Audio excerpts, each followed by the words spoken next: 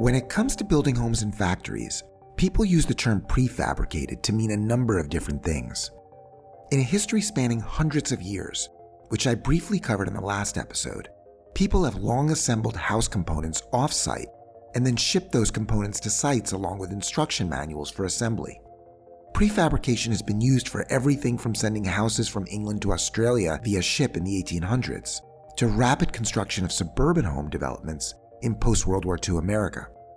In modern times, home pieces are precisely cut to size in a factory, so a finished building made primarily from these pieces can be accurately called factory built. Once you've constructed all the pieces for the home, it's usually a relatively straightforward proposition to ship them, as they're designed to fit inside of a container that goes on the back of a flatbed truck. While this prefabricated kit-based approach to home building can provide virtually unlimited flexibility in design, it can still take a while to assemble once the pieces arrive at the building site, especially if the construction crew doesn't have experience building with that particular type of kit. In the world of factory-built housing, the alternative to a kit build is a modular approach, where a box in the form of 4 walls, a floor, and a ceiling, also known as a module, is constructed inside of a factory and then shipped to the site.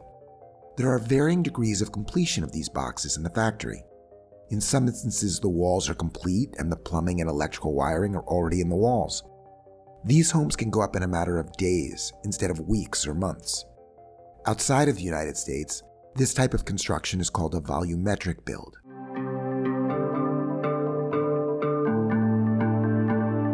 The most high-profile modular builder in America with venture backing is Blue Homes, the company I spoke with earlier that Forbes once described as the Apple of green prefab homes. At one point, Blue Homes was selling nationally, but the company found that it was necessary to work very closely with subcontractors in the field who could pour the foundation and set the home. Bill Haney, the founder and CEO, made clear that expansion of those relationships would be a slow and painstaking process. In California, we're building enough concentration at present that we know the local subcontractors who, dig the foundation or put in the driveway or do the electrical hookups. And in the great state of New York, we know them in some places some of the time. And when we don't know them, the customer or we get hurt. So we just feel like the right answer, the prudent answer, is to grow in stages. And, the reality is the great state of California is going to build 40,000 new houses this year.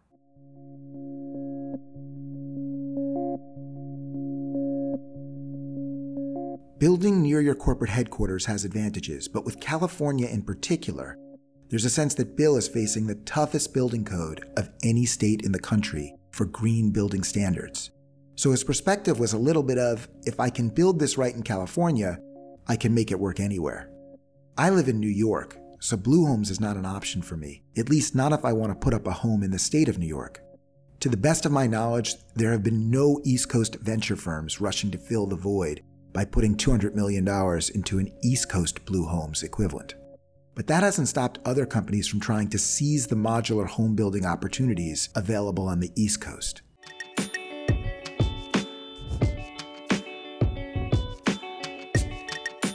You're listening to Predicting Our Future. I'm Andrew Weinrich. This podcast explores current industries that are ripe for massive disruption, as well as some of the most exciting opportunities for entrepreneurs to explore. This is the second episode in a series about my prediction that in the near future, a majority of our homes will be built in factories. In the last episode, I took us back in time to explore the history of prefabricated housing and spoke with home builders creating prefabricated kits for building homes that promise to reduce the overall time of construction. In this episode, I'll talk with modular home builders offering high-end homes that can be installed in a fraction of the time that it would take a local contractor to build a home, as well as a price rundown of some of the best kit and modular builders to work with if you're thinking of building a new home. This podcast is sponsored by DigitalOcean, a cloud platform company that is simplifying infrastructure for software developers. Thousands of startups have selected DigitalOcean because of how easy it is to get up and running with their platform. As you scale, DigitalOcean will scale with you. If you're a startup, apply for DigitalOcean's Hatch program, where if selected, you'll have access to their cloud for 12 months in addition to technical training and mentorship. You can also go to do.co/predicting our future and ask the sales team for a free trial.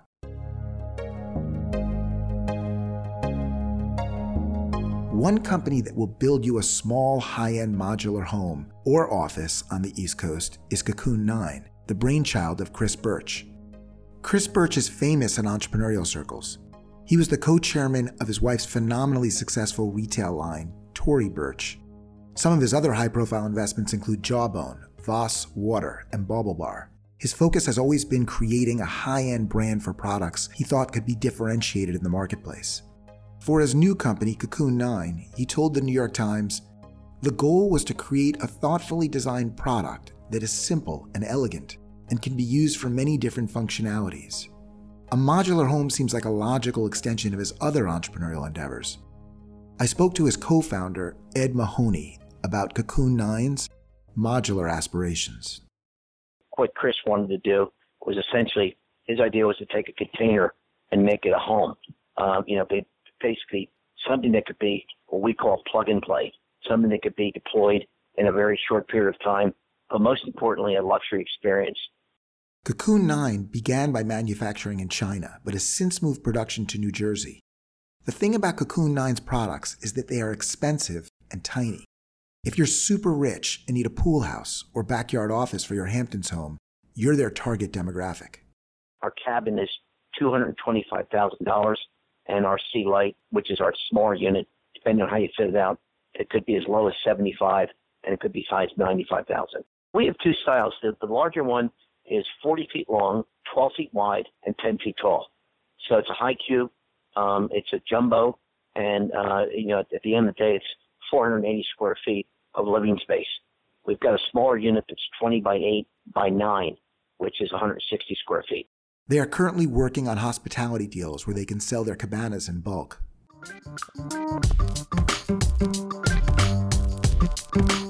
The other East Coast modular company that I heard a lot about was Resolution for Architecture. You know a firm is serious about modular building if they have a coffee table book. Joseph Taney's firm occupies the 19th floor in a pre-war construction building on the west side of 28th Street in Manhattan. I thought the architecture of the building was somewhat ironic when you think about the sleek, modern work that Joseph does. If you've ever been to the Hamptons and you've seen a $10 million modern home in Montauk, there's a decent chance it was built by the firm Resolution for Architecture.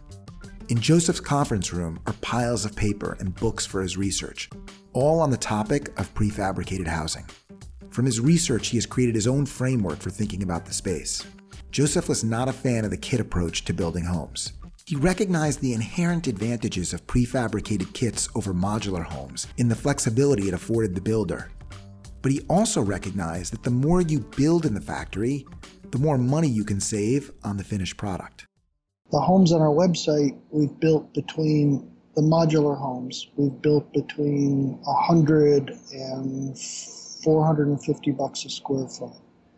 Current pricings, we recommend budgeting between $300 and $400 a foot. If our clients are building in the eastern end of Long Island, we recommend budgeting between $350 and $450 a foot. And how would that compare if they were using a local builder instead of a modular approach? In the Hamptons, a $400 a square foot house that we do from the factory is $600 to $800 a square foot built on site out there when you compare apples to apples. So let me try to quantify and clarify these numbers. So at, say, $400 a square foot, approximately half of it's coming out of the factory. The last dozen homes we've been doing have ranged between $155 and $223 a square foot coming out of the factory. Those ranges depend on how many windows we have, how much built-in cabinetry we have. For example, the house we just set, we have all the cabinets built in, the beds are built in, the dressers are built in. We do an extensive amount of custom cabinetry. Again, something we started a very long time ago of doing so many domestic spaces in New York City. So now we're using custom millwork into the factories, higher quality windows, higher quality insulation, higher quality plumbing fixtures. So we keep moving the bar up. This was a greater cost savings than Blue Homes offered, and it turns out Resolution for Architecture didn't even own or operate the factory that was building their homes. Currently, the factory that's built the last 30 or 40 of our homes here on the Northeast has been Simplex out of Scranton, Pennsylvania. So they've been providing us the best product and the best service and the best price so far. Pat Friccione is the CEO of Simplex Homes, and he struck me as the type of guy you'd want to do business with. Straightforward, honest, old school, not really a Silicon Valley type guy. First of all, Simplex Industries, we are celebrating our 45th year. We incorporated in April of 1971. We're a family-owned and operated business, of which I'm second generation. And I joined the company in 1984, 2 years after college, and then I took over. The second generation took over in 1999, and that's when I've been president and CEO since 1999. Pat was putting out 400 to 500 houses a year in his factory and doing it with a traditional assembly line of people. I wanted to know what it would take to build 4,000 to 5,000 homes a year, and here's where it became clear that there was a chicken or the egg problem. How do you build massive demand based on a significantly less expensive product when you need the massive demand to fund an expensive manufacturing plant? If you come into our plant, I think most people would be amazed on what's going on about it's a beehive of activity, but they're also, a little surprised that there isn't a lot of automation. And the reason why there isn't a lot of automation is the fact that everything we do is so highly custom. And we've been working with Lehigh. We've been working with some of these German manufacturers. And the bottom line is this equipment is so darn expensive. And if you are not building a lot of the same product over and over, it becomes very difficult to retrofit. Well, not retrofit, but to justify the cost of this machinery when you're not going to be able to use it all the time.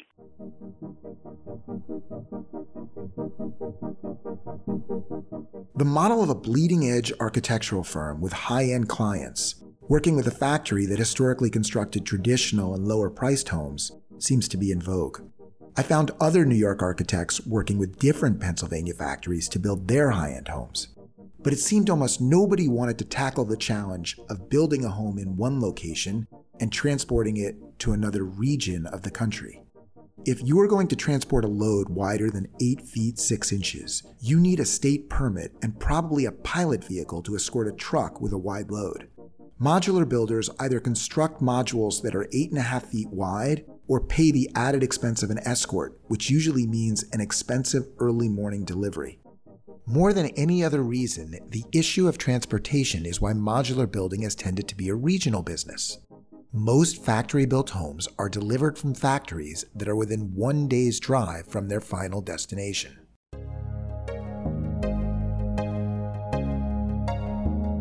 Jared Levy, CEO of Connect Homes, a modular builder based in Los Angeles, characterized the modular industry this way. We looked at the prefab industry, and what we saw is that the prefab industry overall is also regionally constrained. And so, everyone in the industry uses these really big modules because on the one hand, they want to really maximize the work that gets done in the factory. And the way the industry is set up, they don't really care what happens once it leaves the factory. So industry-wide, people use these modules that are, 12 to 15 feet wide. They're up to 60 feet long. They're 16 feet high. They require all these special permits, special routes, special cars, special trucks. In Jared's prior work at another architectural firm with a prefab practice in Los Angeles, he found that some of their wealthiest clients were willing to absorb the cost of shipping modules long distances.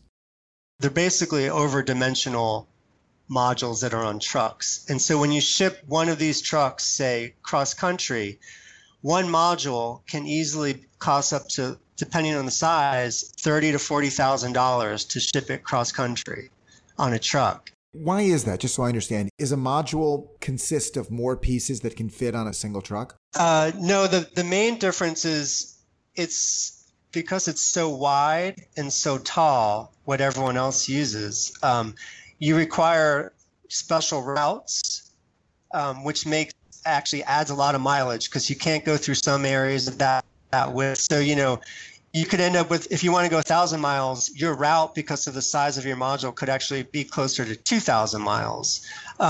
You also require pilot cars for a lot of the way. So, you ever see the pilot cars with the sort of pickup truck in the front and back that says oversized load. So, and then in some jurisdictions, in some areas, you actually may require a police escort. So by the time you go from, say, California to New York and you factor in all those costs, you end up at like one module being close to $30,000.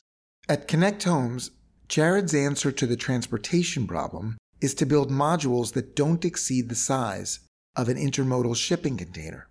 Our modules basically took the DNA of a shipping container and we put it into our housing modules so they can, in essence, plug into that network. So they can be put on trains, they can be put on boats. So if they want to go, overseas, they can be put on a boat, just like a container boat. If they want to go cross country, they can be put on the rail. But then the key kind of in this whole equation as well is that at that size, so when you're only 8 feet wide and 40 feet long, even on a truck, it's cheap to ship cross country.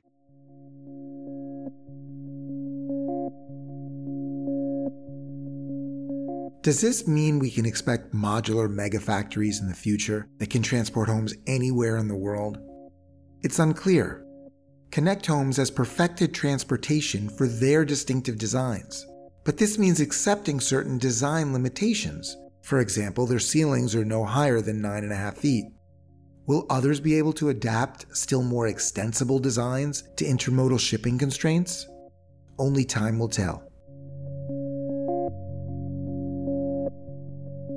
Accelerators and technology incubators are getting excited about startups that are focused on prefabrication and modular building.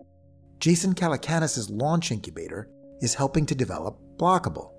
Blockable has yet to launch their first building, but their approach seems very similar to Connect Homes in their construction of structural modules that are then shipped to the building site and connected to form a home or a community of homes.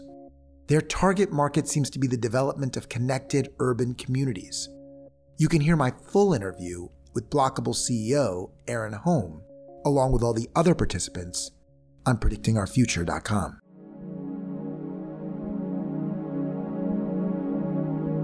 I started these interviews in search of a tipping point, some changed circumstance that would cause most people who are entertaining building a new house to consider it crazy not to buy a prefabricated or modular one.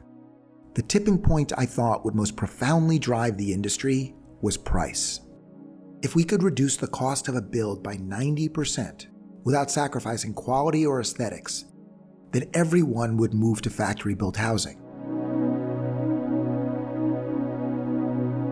So how do we get there? You would think that to produce modular homes at scale, we would need lots of people to buy them. Generally, this would require a large investment in a factory that can produce at scale, resulting in massive savings. But with the exception of Blue Homes, we haven't really seen that type of investment yet. So instead of waking up one day with a blockbuster modular product, what we've seen over the past 20 years is companies demonstrating in small numbers that price reductions in home building are possible.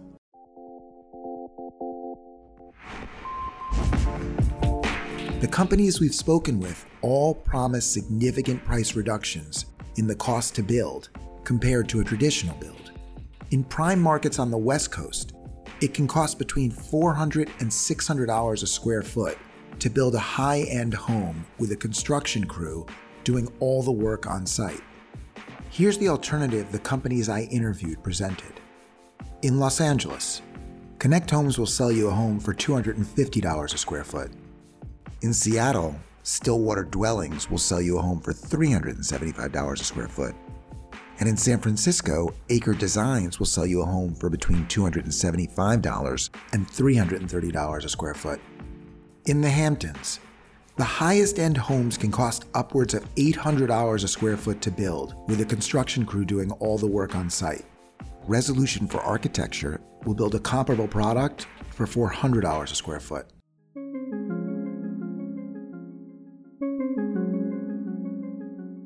What's really interesting about the top modular builders is that many of them don't have their own factories. Look at Simplex Homes, the Pennsylvania modular builder. They produce some of the most beautiful homes of any I have seen. But these particular high-end homes are conceived, designed, and sold by the architectural firm Resolution for Architecture. While companies like Blue Homes have been learning how to build and operate factories on investors' dimes, firms like Resolution for Architecture have been leveraging factories of existing builders who were not previously in the business of constructing homes with modern designs. Collectively, these prefab and modular companies have proven that 50% cost savings is achievable, even with tiny volume. Many of the companies I spoke with are in the process of raising venture capital to build their own factories. If they are able to achieve scale, prices are sure to drop further. Maybe a 90% cost reduction will eventually be achievable. For the time being, though, there seems to be one pretty good opportunity to make money. If you can find affordable land in any of the markets I mentioned and build a home using one of the companies I interviewed, there's probably a great opportunity to flip a house. I'm thinking of doing this myself.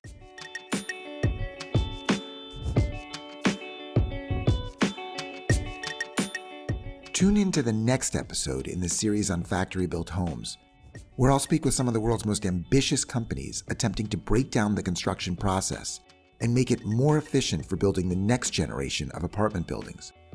If you'd like to learn more about the companies featured in this podcast, as well as a few additional companies that I interviewed, go to predictingourfuture.com to access the full list of participants and all the interviews in their entirety. This is Predicting Our Future.